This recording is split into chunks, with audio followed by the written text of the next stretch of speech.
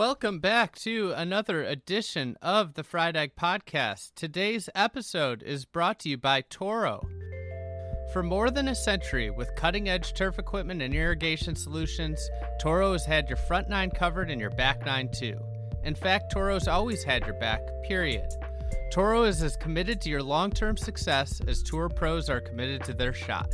That's down to top-notch customer support from Toro and its dedicated local distributors, both of whom are passionate about delivering turf equipment and irrigation solutions that solve real-world problems. Follow @Toro Golf on Twitter and reach out to your local Toro distributor today. Today's podcast is with Brendan Byrne. Brendan is the longtime superintendent and co-GM at Llanerch Country Club in Philadelphia. Llanerch has recently undergone a big-time renovation from Brian Schneider, and then with the help of Blake Conant doing shaping with Brian.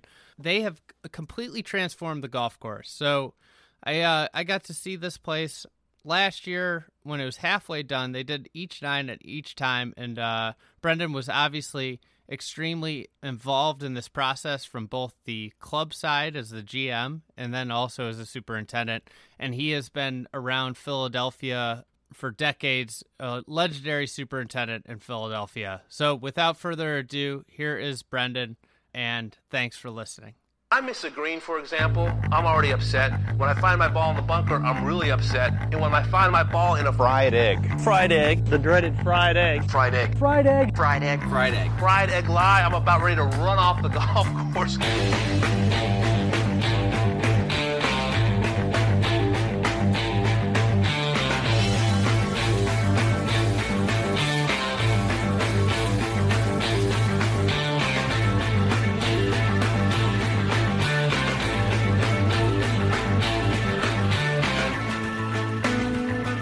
Was it hard to break the single cart?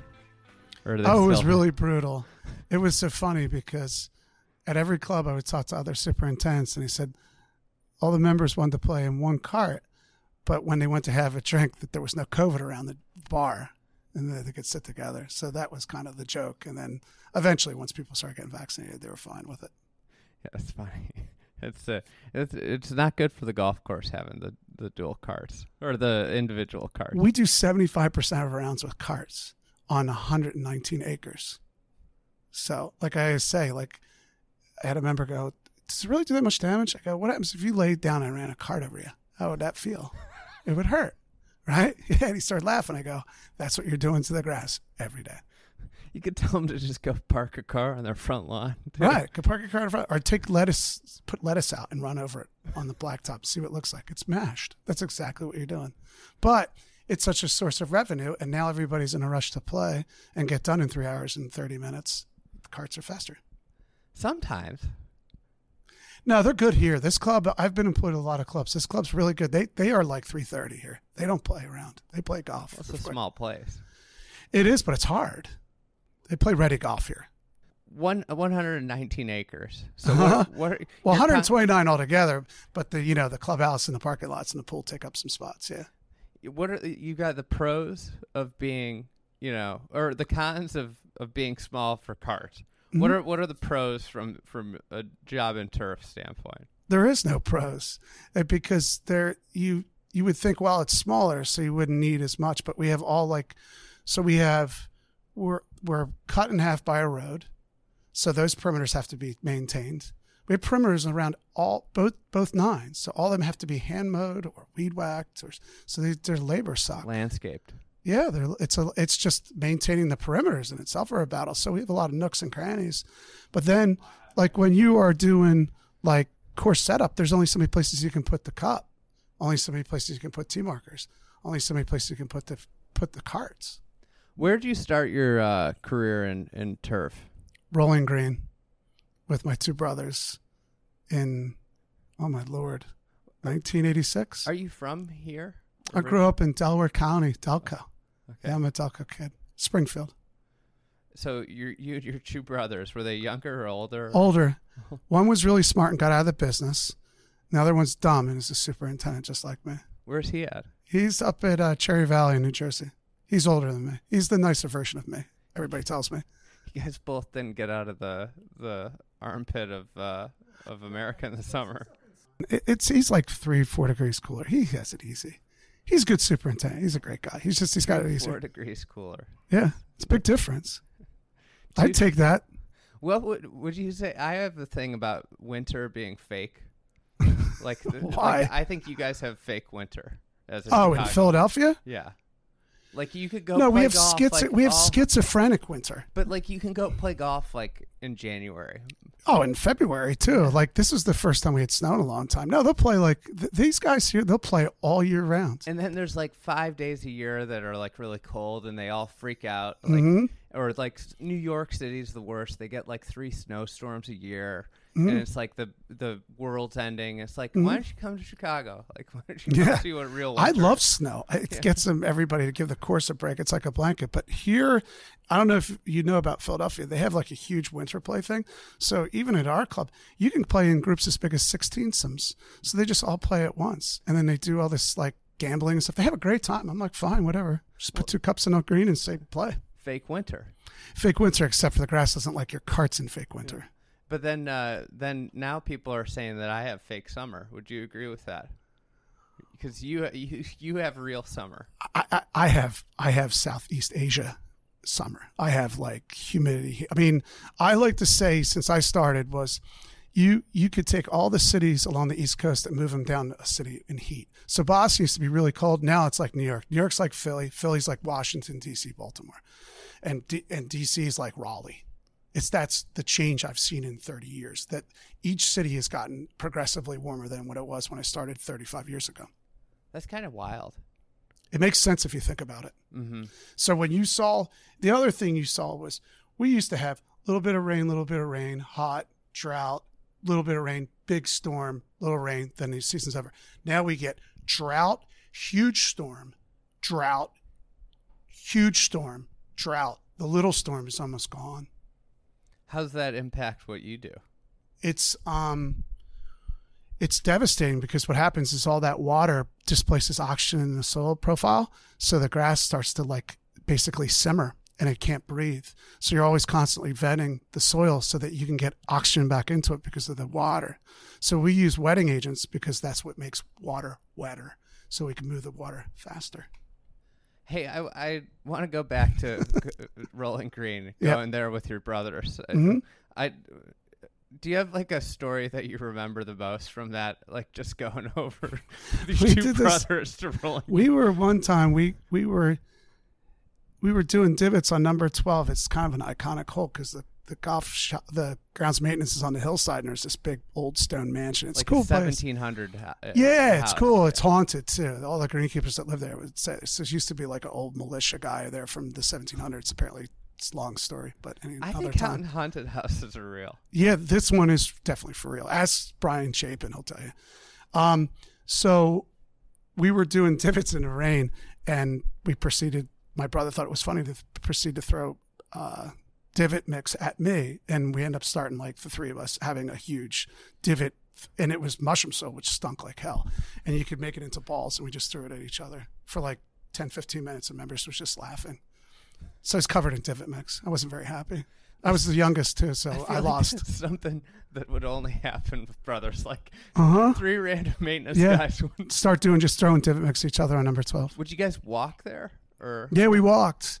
Yeah, we walked to work. My father was like, as soon as we were like 15, 16, he was like, get to work, go, walk. He goes, there's a club across the street, just go walk. He goes, find something to do. So I tried to get a job in the kitchen or something. They're like, no, we need greenkeepers. So I went down and walked down the hill, and here I am. Started your that's because I got rejected from being a busboy. That's it's not a romantic story now, is it? Those who can't bust tables got green. You go greenkeep. Yeah, it was weed whacking creeks. Some people would take offense. But that's funny. I end up meeting Jim Roney, who's at Saucon Valley now. He was with me, weed whacking creeks, and then I got to know a lot of great people. And I've been very fortunate. I've worked with a lot of guys that now have become really good superintendents. That's how you joined the Wolf Pack. Yeah, I changed shades. I picked NC State for a couple reasons. My mom and dad were big into education, and a lot of people were just getting 2-year certificates in turf. and they were both adamantly against it. They were like, you need to go get a degree in agronomy. Like, you need to know not how to do it, but why. And you need to understand the science. And so I'm like, well, I got to take like biology, chemistry, physics, and all this stuff. And they're like, yeah, well, that's what you need to do. And so that's what I went and got a degree in agronomy from there. And also state was cool because it was, you had both cool season and warm season grasses right on the same piece of land. You don't get that at all the northern universities. They look at Bermuda like that's like something that's like in a book.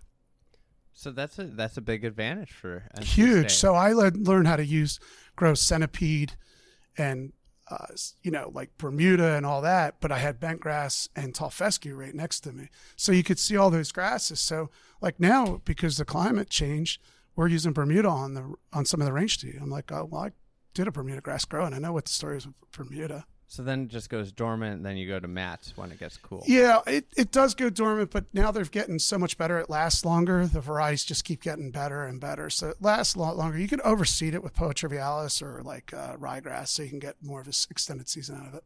And then you got zoysia on the bunkers, yeah. You got all kinds of grasses out here. Yeah, so the zoysia zenith. Are you the grass king of Philly? No, nobody wears that crown. There's a lot of really good superintendents here. I mean, you can go up the street. I'm saying, do you have more grasses than anybody else? I probably do. I probably am the only guy in the area that has Bermuda, zoysia, bent, but I really don't have any Poa. I Poa in the rough because we fumigated in 04, and since then we really haven't had too much Poa. But the zoysia, I had no choice. Brian Schneider comes in and builds these bunkers. They're awesome, but the slope is so steep. And we did the first bunker. I'm looking at it with my one assistant. I go, what are we growing on this? He's like, I don't know. I said, tall fescue going to die. Fine fescue going to fall apart. He said, what do you want to do? I said, we're going to use zoysia. We changed everything. I'm like, well, we got to go find zoysia. So we found zenith. And then that's when we started doing the zenith.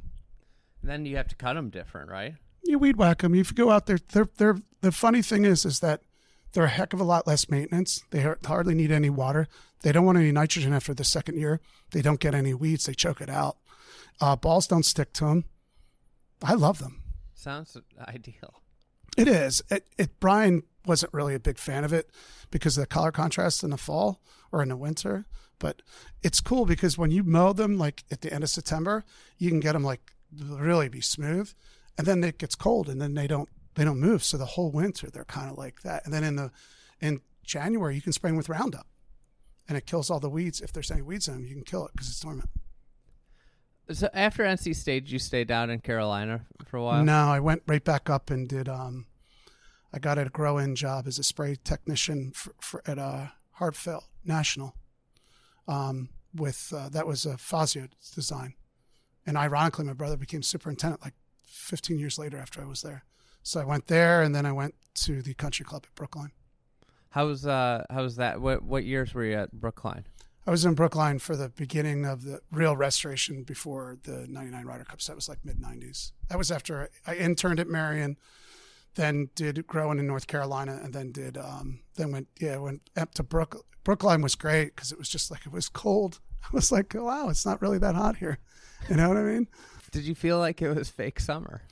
It was fake summer. I didn't even know if they had any hoses. I'm like, you guys have hoses? You got to water the grass here, you know? They thought 82 degrees was like a hot day. My God, it's going to be 107 today. What was it like getting ready for a Ryder Cup? Was that a cool experience? It is. I hear some supers say they like just get obsessed with the tournament golf aspect of it and the pressure of that. Was that something that captured your interest at all, or? Well, I was employed by a really good superintendent, Bill Spence. He was a superintendent at like Hominy Hills. He was at Pebble Beach. He had done opens. He had Country Club of Kansas City. This is all old hat for him. So he was really smooth, even tempered. So he divided all the different tasks amongst 4 or 5 people. So we were all kind of in our lane doing certain things, but he really was more about everyday golf and making sure membership was fun. I kind of carry his management philosophy and his greenkeeping philosophy, which is every day's kind of member guest. By the time you get to a tournament, you really shouldn't have to do much. You should be right at the doorstep anyway. How does that work day to day then? Like, is it just like, hey, we work hard every day? Or well, what? you just keep the course cycled. I always say you got to cycle the greens. You got to keep them in a cycle where they're always a day or two away from that. You can go, okay, let's get right back to tournament speed. Like 13 or nowadays you have to be almost 14 feet. So you have to do like for us, like our standard stem's probably like 11 and a half. How much did that change from when you got into the industry? Well, you can tell, like you as you know so much about golf architecture, they built those greens for half-inch greens heights. They didn't build them for 1/10 of an inch. And then, so now we go from POA to bent grass and these new Bermudas, which are super tight. And now it's almost, if you have really old greens, they go almost too fast. So it's easier to get to that speed because the greens are so especially the older greens. Yeah, it's wild. I feel like when I was a kid playing the Muni, that even like when I go back and play that Muni, the speed of the greens is like just night and day. I remember, as a little kid, like playing late in that night, and like you just have to murder putts to get them up the hills. Right. And now it's like they putt like great all the time. You got to remember too is that, and this is not a slight to the old school greenkeepers. They didn't have the technology we had. I mean, the machinery we have now. I mean, when I was growing up, when we would go to a green and decide how to water it, you put a knife in it, you push your thumb against it, try to see how wet it was. Now, we didn't have moisture meters. We were just guessing. I always say, what greenkeepers are? Professional guessers. All we do is guess. Does that fertilizer really work? I don't know. I'll guess. Does that really work? You just guess. And then you take notes and say, this looked like that worked and this didn't. But then we have moisture meters, so I can control my water level much better. The wetter the grass is, the fatter it gets. The less water you do, it starts to wilt. It gets smaller. Less drag coefficient, balls faster. It's not rocket science. Mm-hmm. With that Ryder Cup in '99, do you have any good memories from that week on the crew? Ryder Cup was absolutely fabulous because we had so much fun taking care of the course. The European team was very talkative with us. They were really a lot of fun. They would bust our chops and stuff like that. I hear that almost every Ryder Cup venue that I go to. Every time I talk to somebody that's on the staff, whether it's the pro shop or the grounds crew, they're always like, "Oh yeah, we loved the European team. They were so nice, and we ended up just rooting for the Europeans." Yeah, I mean, it might be why they win more because they just are nicer people. So it was before September 11th. So it was nothing for me to walk. I walked holes with Tiger Woods within 10 feet of him, and Payne Stewart, and that was when you were allowed to do all that stuff. But probably the thing that stuck out the most was I was said at the end of the trip or the end of the tournament, you could pick a hole, whatever you wanted to go see. And I was like, I'll either watch 17 or 18. I mean, 17 is so historical. Something's going to happen. I'm like, I'll go to 18. Yeah, I heard the roar, of the putt being made. Yeah, that was a big regret. But my job was to get the pin off 18 after the Ryder Cup. Yeah, I got two hands on, and Fluff said, "Nah, you're not taking that." He's yelling in my ear, and I said, "Yeah, you can have it." And I got splashed with champagne, and there was people all over the place, and it was great. It was definitely a time in my life. You got to experience the plight of the golf journalist at an event where you're just constantly trying to guess which group's going to be the right group to be with at the end of the tournament.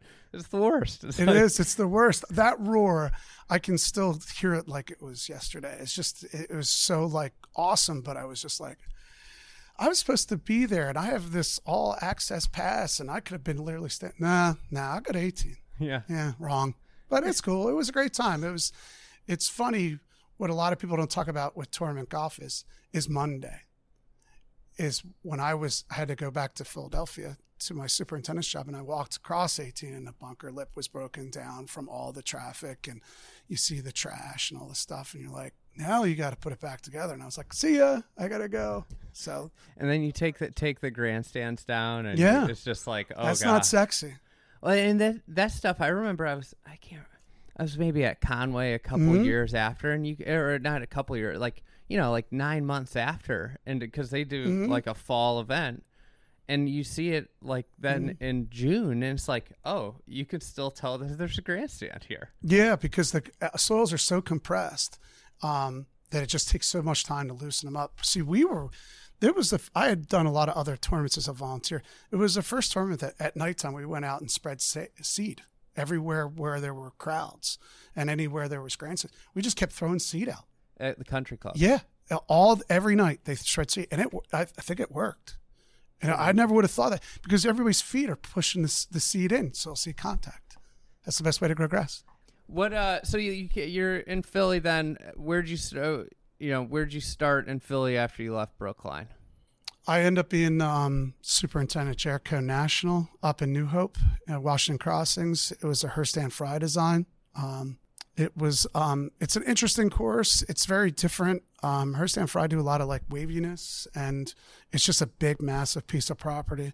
But I only did like 2 years, and then I always liked Llanerch as a kid. Like, it was always the course that the old superintendent at Marion Golf Club, Mr. Valentine, said it was a sleeping giant. It just needed to be woken up. And I was like 28 years old. And I was like, I'm going to be that guy.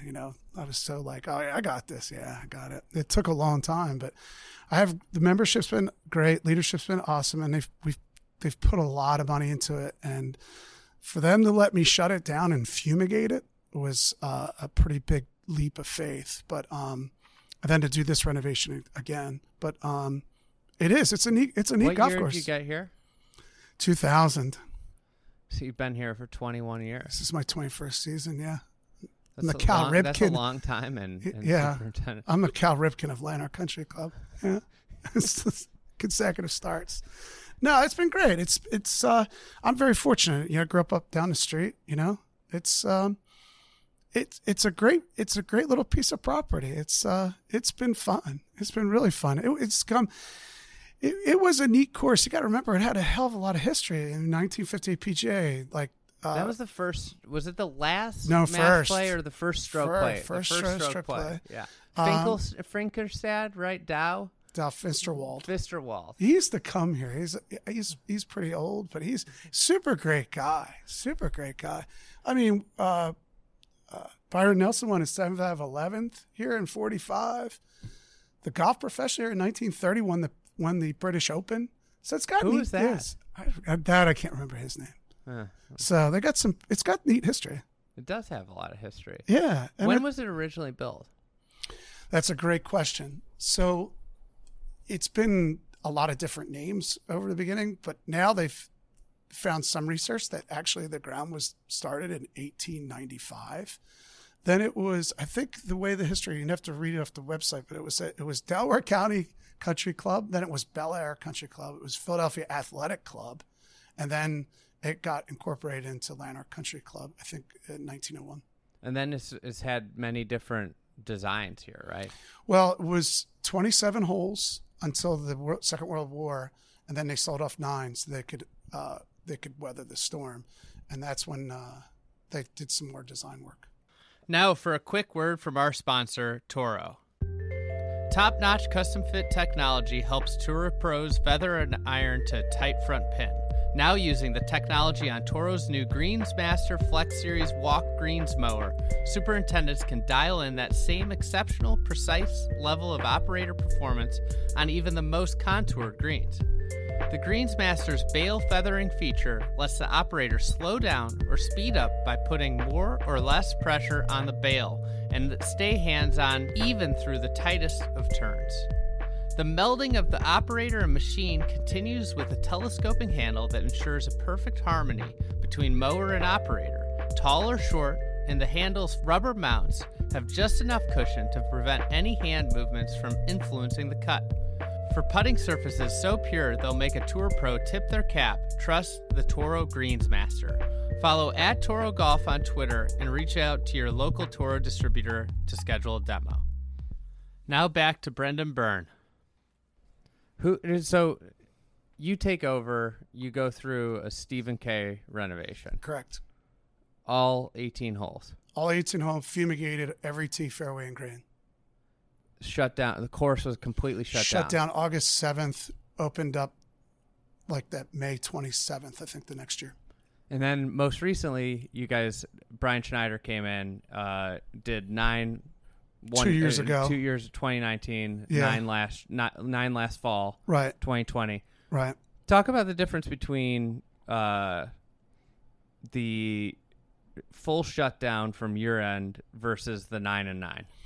It's really almost impossible to compare because we were fumigating on the first time, and fumigating is a totally different world. I mean, here you are, you apply a product that you need to go into your soils for 7 days, pull it out, and then wait till it's completely clear.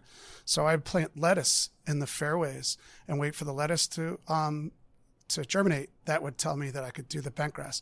What'd you do with the lettuce once it germinated? Cut it out. You didn't move it till we didn't give it to the kitchen. No, we didn't. We got rid of it. Seems like a waste. It was a waste, I guess. So when you seed it, you have all these acres of dead grass, and you're looking at seeds. So I would come in the morning at like 4 a.m. and turn my headlights on my cart and just look for seedlings to pop. And then as soon as I saw a couple seedlings, it was fine. So once they started germinating, we were mowing 17 days later. The second time we did a renovation, we were just sodding most of the stuff, doing extensions and doing bunkers. So the majority of the stuff was already grown in. And doing 9 holes was, I think, easier. The difference is you had architect like Stephen Kay who did drawings, and then he would paint it in the field, and you'd have a shaper. Where Brian's of that generation now, where they don't really want to do that much drawings, but they go out and do all the shaping. So it's a totally different operation. Do you think the club knew really what they were, No. How quirky and I love this place because it's so different than everything else around. And it's still true to itself. I mean, it's still Llanerch in its way, but yeah, it's totally different. I said to Brian, I go, I don't want to be Marion. We can't be Marion. We can't be Aronimink. We can't be Rolling Grade. I'm not saying that they're like, we're not a good enough club. It's just, let's just be ourselves. And I said, you got room to do it. And we looked at old pictures, and that gave us some opportunity to do some stuff that had gotten really lost. Mm-hmm. What was the member reaction like when they came back and saw, was it across the board? I imagine some thought it was really, really cool. I would say the overwhelming majority, I would say as high as 90% love it. I think other people, and this is not Llanerch centric, I think it's any club. When you remove trees, and we removed a good amount, but not a good amount, especially for members who've been here a long time, you're erasing their old course. So they have stories about how they hit that great shot behind that hole or that tee or that tree, and you've taken that all away. So you've ruined their stories. So I understand that the course they grew up on, I've tinkered with it hard. So there's always a little bit of everything that seems better in the past. Any run-ins with the fair police? No. Nobody saying, "Oh, I got in this bunker and couldn't get out." All right, take that back. That way, there's been, because the faces are so steep. So there were a couple bunkers that I end up cupping them a little bit on the edges, so they would roll back in a little further, and that kind of solved it. But it is a hazard. The last time I checked. Yeah. And so then, you're doing the next 9 the next year. Mm-hmm. How did your approach to the next 9 change at all? Like after you did 9, you get I feel like you're in this creative process, you're doing the work, you're doing all this, and then you have time to reset, reflect. Did anything change about the way you approached the next 9? Well, with Blake and Brian, who are fabulous architects and shapers, you had to get to know their personality, and they are both a little bit quirky. They're very talented, but quirky. And at first, when they started, I was like, they would not talk as much as I would like. And I was like, they would just do stuff, and I'd be like, okay, what do you think you're going to do next? And they would be like, well, we'll find it. You'll see it when we're done. I'm a control freak, so I would be like, well, I kind of would like to know, because I have to order materials for all of it. So I kind of need to know dimensions and size. We'll get, but it would always come out great. So that created a little bit of anxiety for me in the beginning. By the time we did the second 9, I was like, I just know what they're going to be like, and it's fine. It is what it is, and they had great results. It's easy to trust people when they do a great job. so the second nine, when they were going to do something kind of like, I was like, no. It's like, you know what, at the end it's going to look great. I feel like I do that to people that are real, like type A, plan-oriented people. Yeah. I drive them nuts. I'm that guy. I'm the plan-oriented guy. But you have to in greenkeeping because there's so many moving parts. You got to remember, when you're doing 9 holes, there's another 9 that they're still playing. And, I mean, we did incredible amount of play. Like I always say, the 9 that was being played got hit with COVID, too.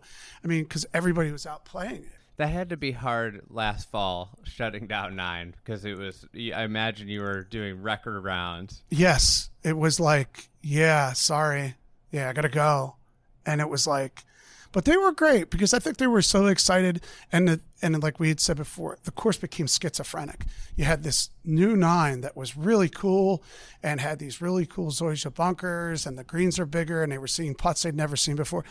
And then you had the old 9. So it was like, this has got to get changed. So there wasn't really any blowback. Do you have a favorite, like, part of the course transformation, like that you still now drive out to and you're like, wow, this is pretty neat? I would say, especially since, like, you were out here as a kid and like the courses, like.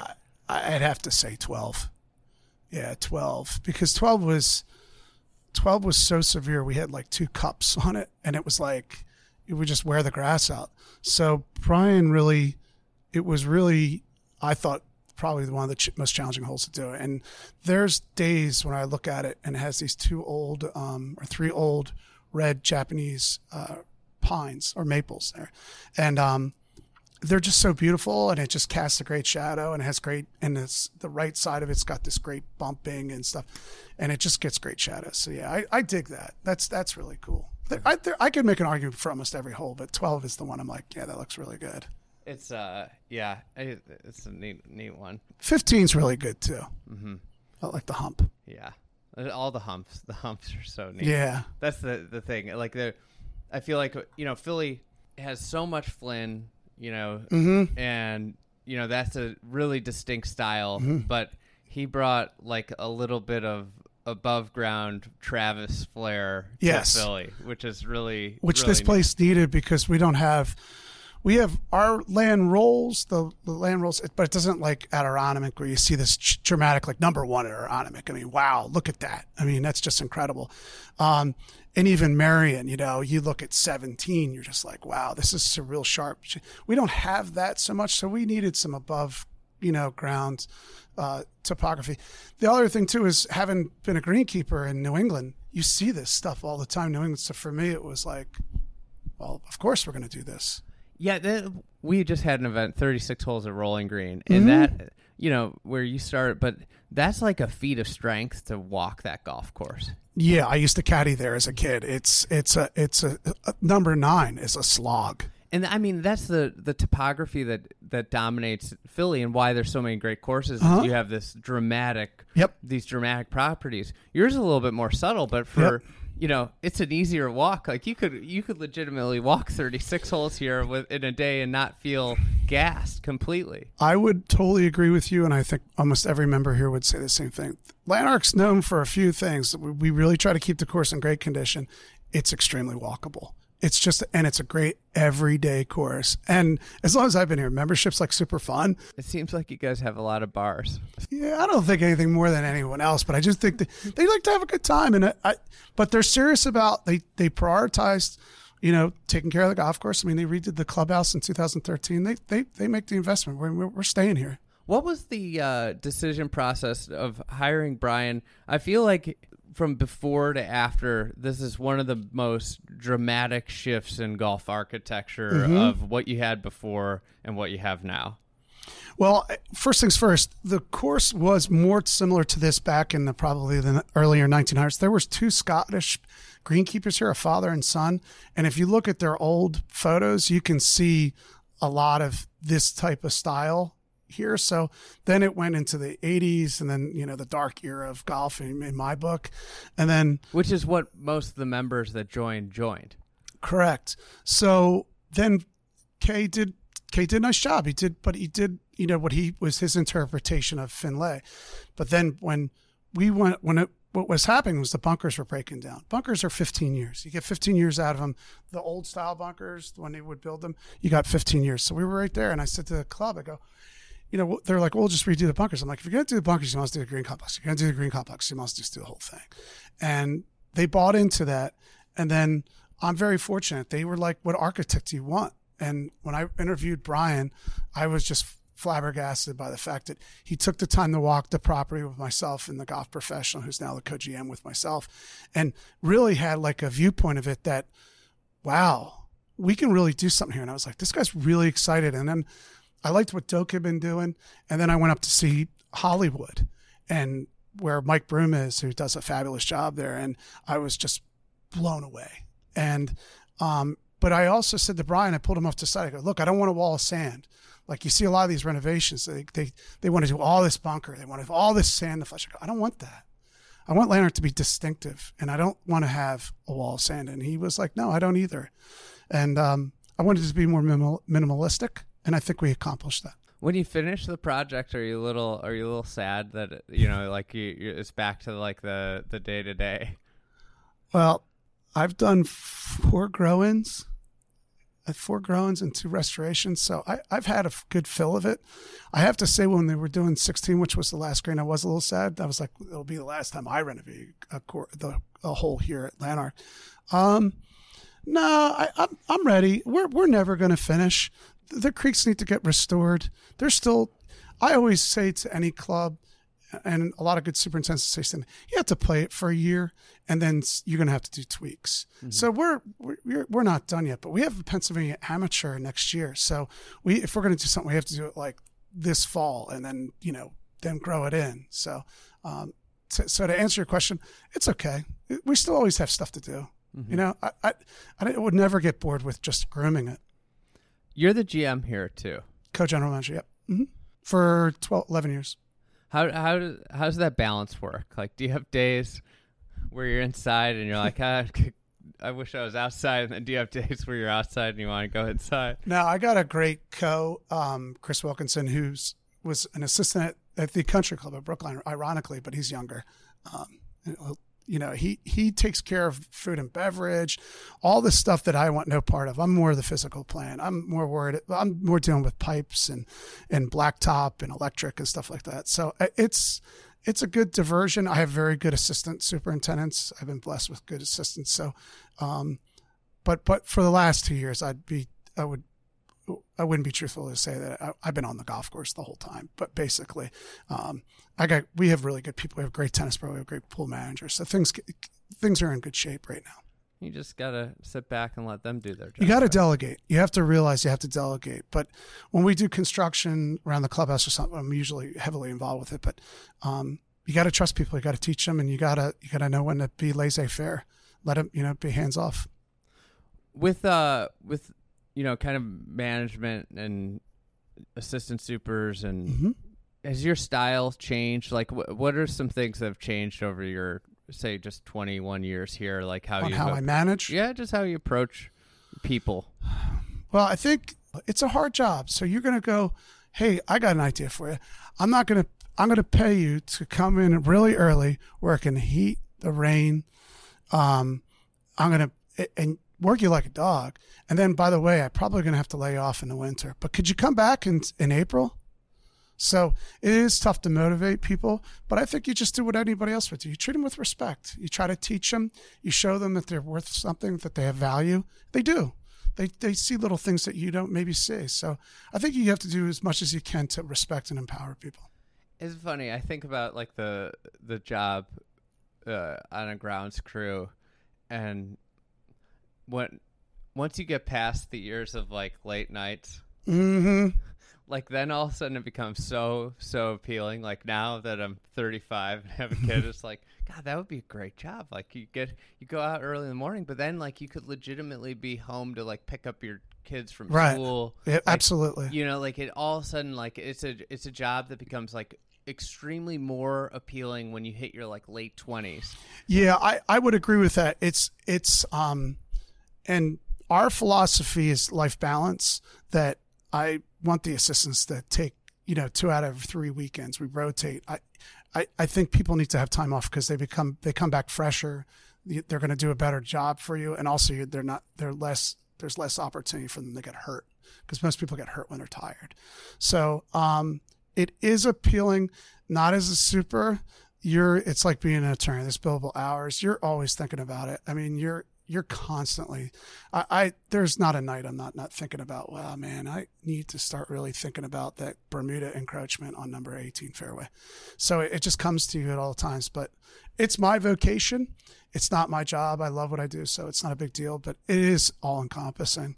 It is. The time of leaving early in the afternoon, it's when it's cooler out. Not now. Like today, it's a slog.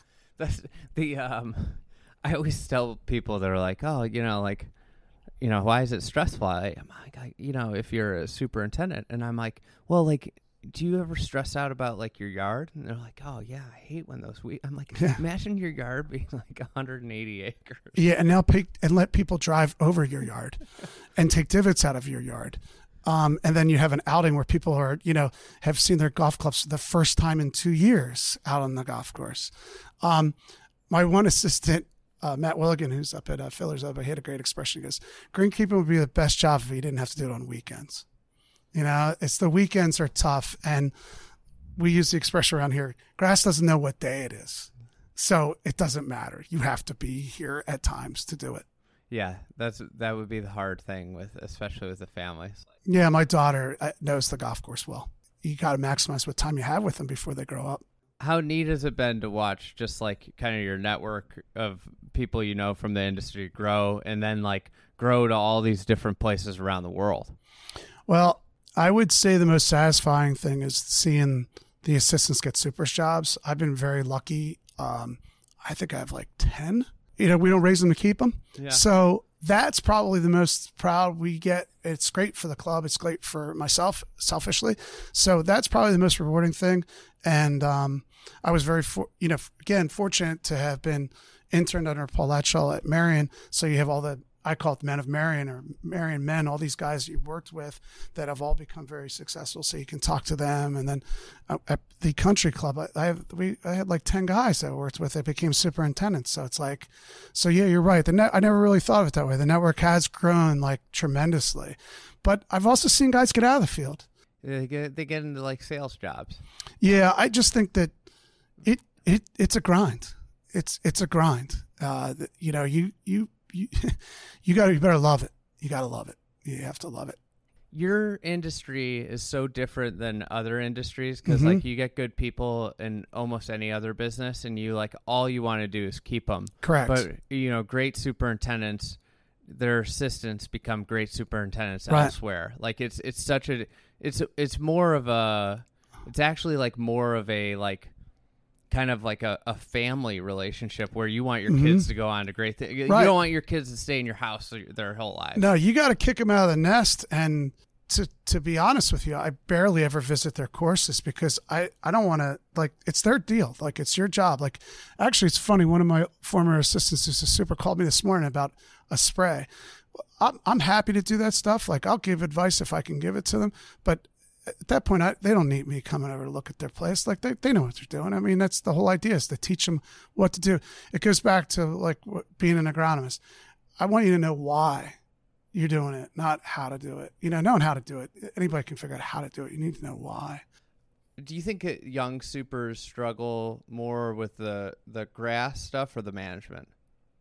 I think that the young superintendent's just like what I was like when I was young. You feel like you know what you're doing, and you don't. You don't know completely. I always say, to the assistants, I say, you think you know what I do for a living, but you don't. It's different when it's very lonely to be the superintendent because at the end of the day, it's your call.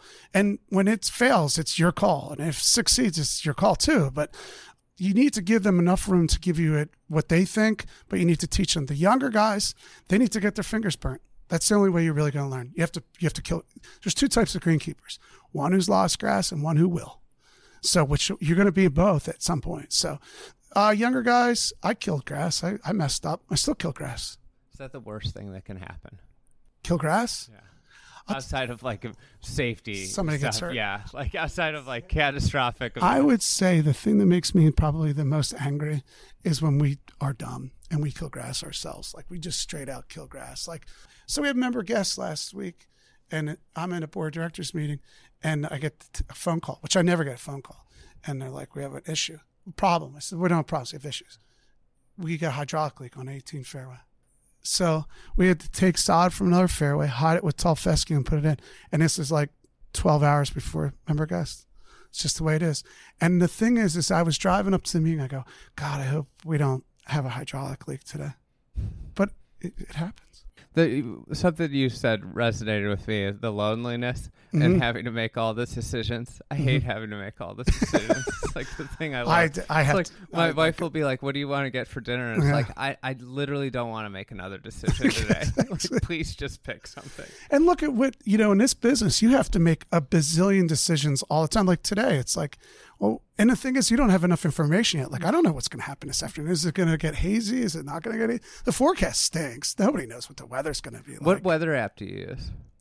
Well, every member asks me that, or not every, a lot of members. I always say I don't have a secret website for greenkeepers. I use Weather Underground. Well, you got Secret Seed. Yeah, that's Secret Seed too. Weather Underground, I think.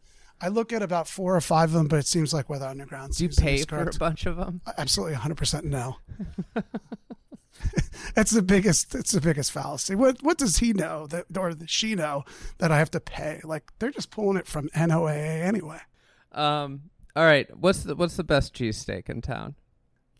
You know what? In around here, I would say Will and I are gonna go get one today. Well, right up the street, Thunderbird in Broomall. Oh yeah, but you got to get pepperoni in it. I do pepperoni cheesesteak.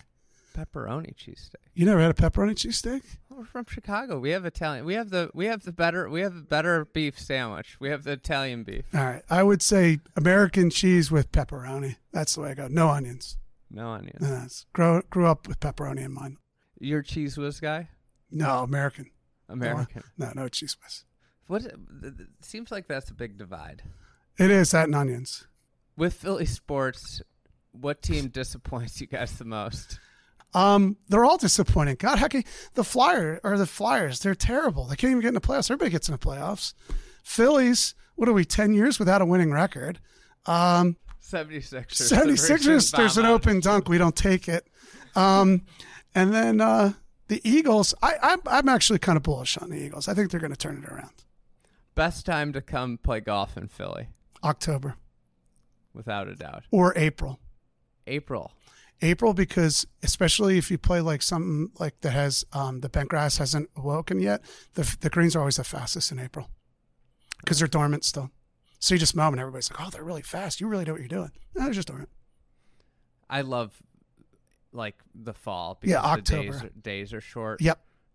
And it means I don't have to get up at like 4:30 in the morning to come shoot photos. And then if I want to shoot at night, it's not 9 o'clock. I have a countdown in my calendar right now. We're 74 days from September 10th. That's when things start to really go. See, that's the funny thing about the industry is like when you're a golfer, this is the midsummer when when it's light till 9 is the greatest time ever. But if you're in the golf industry, it's the worst. No, we were celebrating the other day. We're like the longest day of the year is gone. See ya. All right. This was a great conversation. And people can find you on Twitter. BJ Byrne 01, I think. Are you on Instagram? Yeah, I'm on Instagram. Same thing. You probably, all your assistants, that's probably changed. What was it like pre and post cell phone, like smartphones? I don't know because it's so funny you say that because I don't even, like I carry a radio today. It's just to turn irrigation on. None of us have radios anymore. Like we just do everything. I just text everything. That way I can't forget what I text them and they can't say that they didn't hear it. So it's the best. The texting is wonderful, and you can look at radars, real-time radars. So that's great. People have been. I have to say, that's been the cool thing on Twitter is getting superintendents from different countries and getting direct messages. Like when we did the Zoysia, like I got flooded with like direct messages. Like, what is that? Like, where did you get it? How much is it a square foot? What's it like to grow? And like from all over the place. I'm like, wow, I never thought people like come here to look at that now, right? Yeah, it's like the craziest thing. And like, I'm just a greenkeeper. At the end of the day, we're in Delaware County. Let's cool the temperature down a little bit. But it was like crazy. But like, I got this guy, like I have people that follow you and like from England. You're like, wow, that's really cool. So I follow back and you learn stuff. Twitter is educational. It's super cool with the superintendent industry. Like one that jumps to mind is Michael Vesely out at Culver. Mm-hmm. He's got a tiny little staff. It's a 9-hole course, the length from a row that got restored, but it wasn't like restored all the way. And he's at this really neat place that people are genuinely curious about, right? Mm-hmm. And all of a sudden, like, he's got architects visiting. He's started to talk to, like, Bob Crosby and David Normoyle, great historians. And all of a sudden, like, this guy has become, he's just, like, turned the place up, like, 10 notches. And it's all, like, he talks about, he's like, it's all because like the internet, like, I just learned so much stuff, like, and I didn't know all this stuff. And all of a sudden now he's got, he talks to, two great historians all the time about how to find information, how to find old pictures. And they would have never known about it. Yeah. It's a military academy. So he has he goes to the archives and finds all these old articles and all this stuff. That's so cool. Old photos. It's so cool. And like what he's doing is now he's just finding pictures and just post them up. Yeah, and just making the changes on his own. See, that's really cool. I got on social media just as we started the restoration, and it was so funny that I had people that said during COVID, like they loved watching the updates because it was like, they were like, I didn't even know your club, but it was like just to see the updates because I wasn't going anywhere. And it was like, well, I've seen the course kind of change and I want to see how it was like a story. And I was like, wow, that's really cool. And then all of a sudden I started getting like architects and like people just that are like into golf are like, hey, can I stop over and look around? Sure. Yeah. That's what your updates legitimately like that was the last time I was in Philly. I was like, I got to go see Llanerch. Like, I really want to go see that place. Thanks. It's a cool property. I always tell people, I'm like, you should really come and see it. It's a neat little place. Yeah. All right. Well, hey, this was fun. Thank you so much. And we'll talk soon. Perfect. Thank you.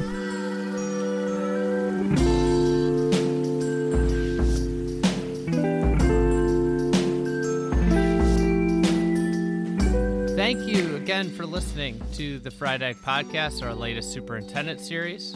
This episode was edited by Meg Adkins. As a quick reminder, we got Major Championship Golf right around the corner. Sign up for our newsletter. It's free. It comes out every day during Major Championships, and then it's Monday, Wednesday, Friday during the week. Keeps you up to date easily, and Will Knights has some good, quick wit in there. So it's a great way to just know what's going on in golf. Make easy small talk at the office. Make easy small talk at the golf course. Sign up for our newsletter at thefriedegg.com. There's a newsletter sign-up bar right there. Thanks for listening, and we'll talk to you soon.